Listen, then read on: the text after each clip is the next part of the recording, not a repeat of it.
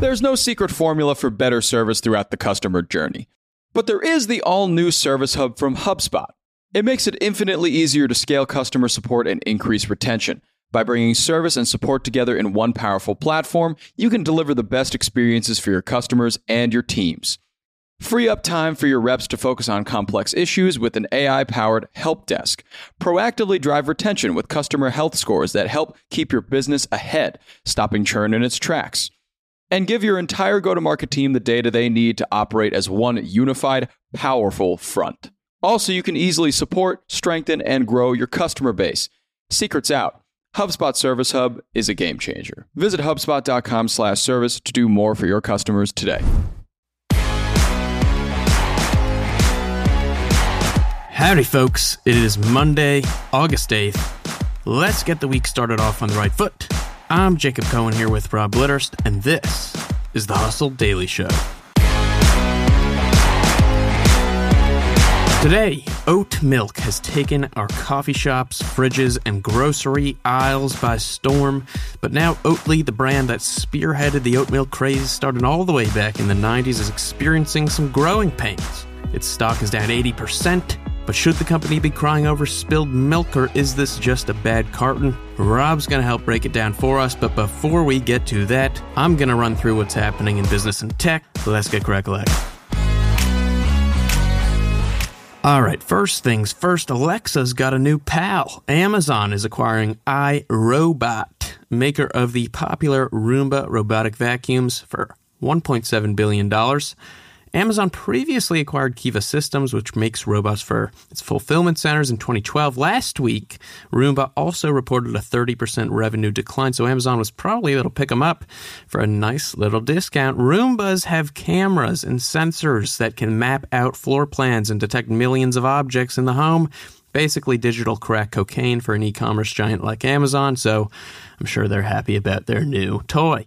Speaking of things with sensors, the most beloved organization on the planet, California's Department of Motor Vehicles, filed 2 complaints with the state alleging Tesla's autopilot and full self-driving FSD descriptions are misleading, as neither feature makes the car 100% autonomous. Tesla includes autopilot in all of its vehicles, which comes with features like traffic-aware cruise control and auto steer, but drivers have to pay $12,000 more for full self-driving, which gives you options like auto parking, auto lane changing, summoning a vehicle from a parking spot, and more. They don't make vehicles fully autonomous. You still have to keep an eye on the road. Now, the DMV's actions could result in the suspension, theoretically, of Tesla's licenses to produce cars and sell cars in California, but the agency likely will not go that far. Tesla has 15 days to respond, and we will see what they do respond. Speaking of Tesla, Elon Musk publicly challenged Twitter CEO Parag Agrawal via tweet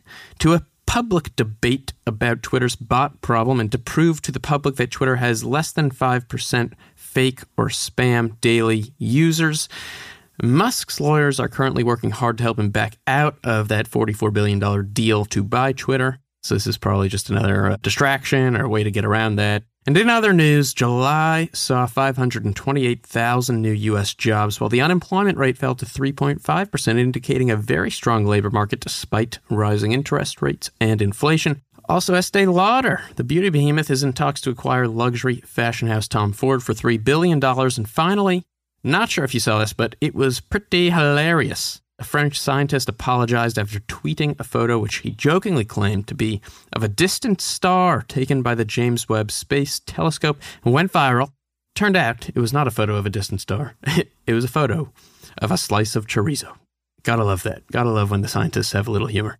All right, and with that, I think it is time to discuss oat milk. Oatly stock is down 80%. Why is that, Rob? What do you got? Oatly was once at the top of the oat milk heap. They essentially created the alt milk craze, which is really wild. And like, if you look back, even just to like May 2021, so not this past May, but a year earlier, the company IPO'd and they were valued at $10 billion when they IPO'd. And I think when that happened, they were the key partner for Starbucks for oat milk. They were growing like crazy. I think they were like rapidly expanding in the United States. And I think the future looked really, really bright for Oatly.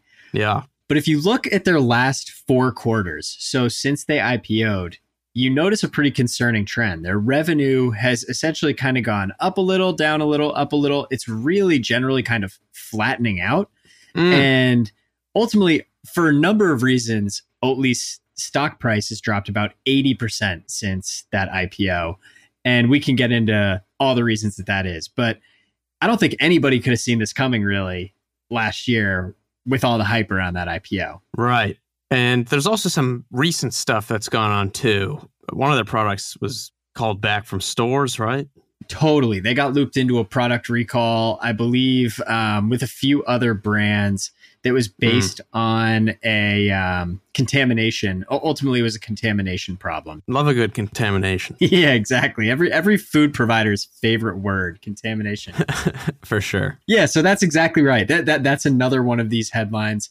Not sure how much of a role it played over the last year, but obviously it's not helping at all. Sure. Well, I've seen all kinds of reports that have come out over the last year or so about Oatly struggling in all kinds of different ways. They've struggled to build and operate factories, I've been reading about. They've miscalculated all kinds of budgets and totally delayed shipments. I know you mentioned Starbucks. I think they actually didn't have any oat milk to give to Starbucks, and Starbucks had to find another provider. One of my favorite things I saw was Oatly's Ogden factory. At one point, there was so much downtime and problems there that employees were playing board games and streaming movies on the job. What? That is not the vibe that you would expect from a high-growth startup that was, just recently IPOing.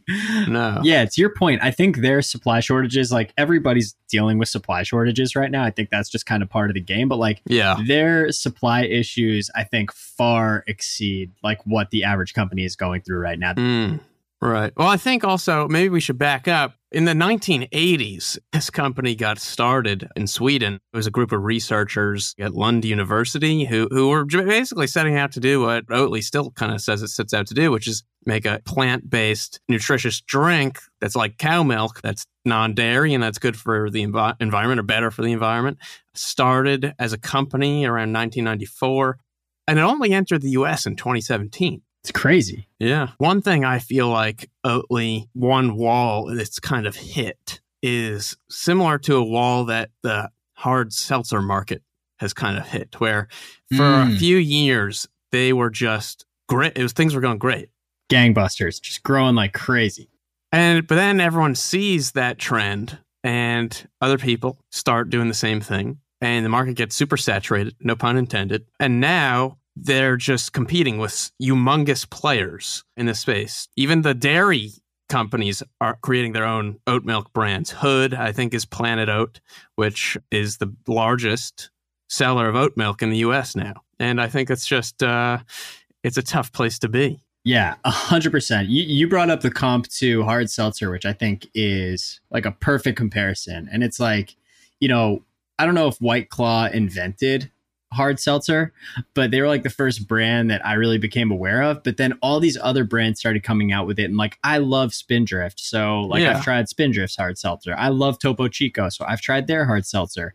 And it's hard to kind of establish loyalty with that when you're a startup. And then I also feel like it kind of reminds me a little bit of how Slack was dominating messaging, but then Microsoft released Microsoft Teams. And it was like all these people that use Microsoft for everything else, we're just going to use Teams. Like, it's not like they're going to use Slack. Right. Like, at the end of the day, what's the difference? Right. And all these big milk companies that you're mentioning, like Hood and some of the other ones, like they have these relationships and supply chain efficiencies with all these grocery stores and stuff like that. It's like, if they can just deliver oat milk better and keep shelves stocked better than Oatly, then those grocery stores aren't going to choose Oatly. Yeah, because some of these oat milks are like $2 more a carton than 1% normal dairy. Crazy. It's like, it's not a cheap product. Yeah. So getting down to the more important part though. So obviously like business, it's not great for Oatly right now. What do you think of oat milk? Like, do you like oat milk? Yes. It's got a nice frothiness, a nice kind of thickness to it, a creaminess.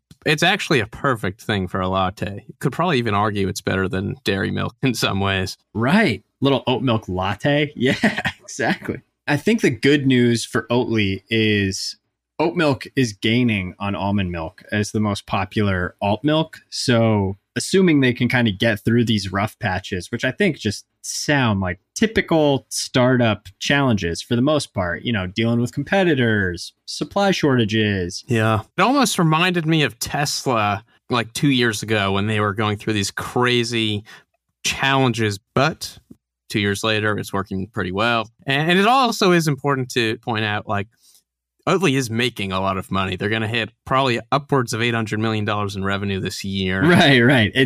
That's 100% true. And if you look at the year over year numbers, they're pretty freaking good in a lot of cases. Yeah. Oats, we'll see what happens with Oats. And bada bing, bada boom. That is going to do it for us today, folks. Thanks for tuning in to the Hustle Daily Show. We are a proud part of the HubSpot Podcast Network. Our editor today is Ezra Trupiano. Our executive producer is Darren Clark. I'm Jacob Cohen here with Rob Litterst. We've got a lot more tech and business coverage in our newsletter. If you're not subscribed, you can go get yourself signed up at thehustle.co. I'll see you tomorrow.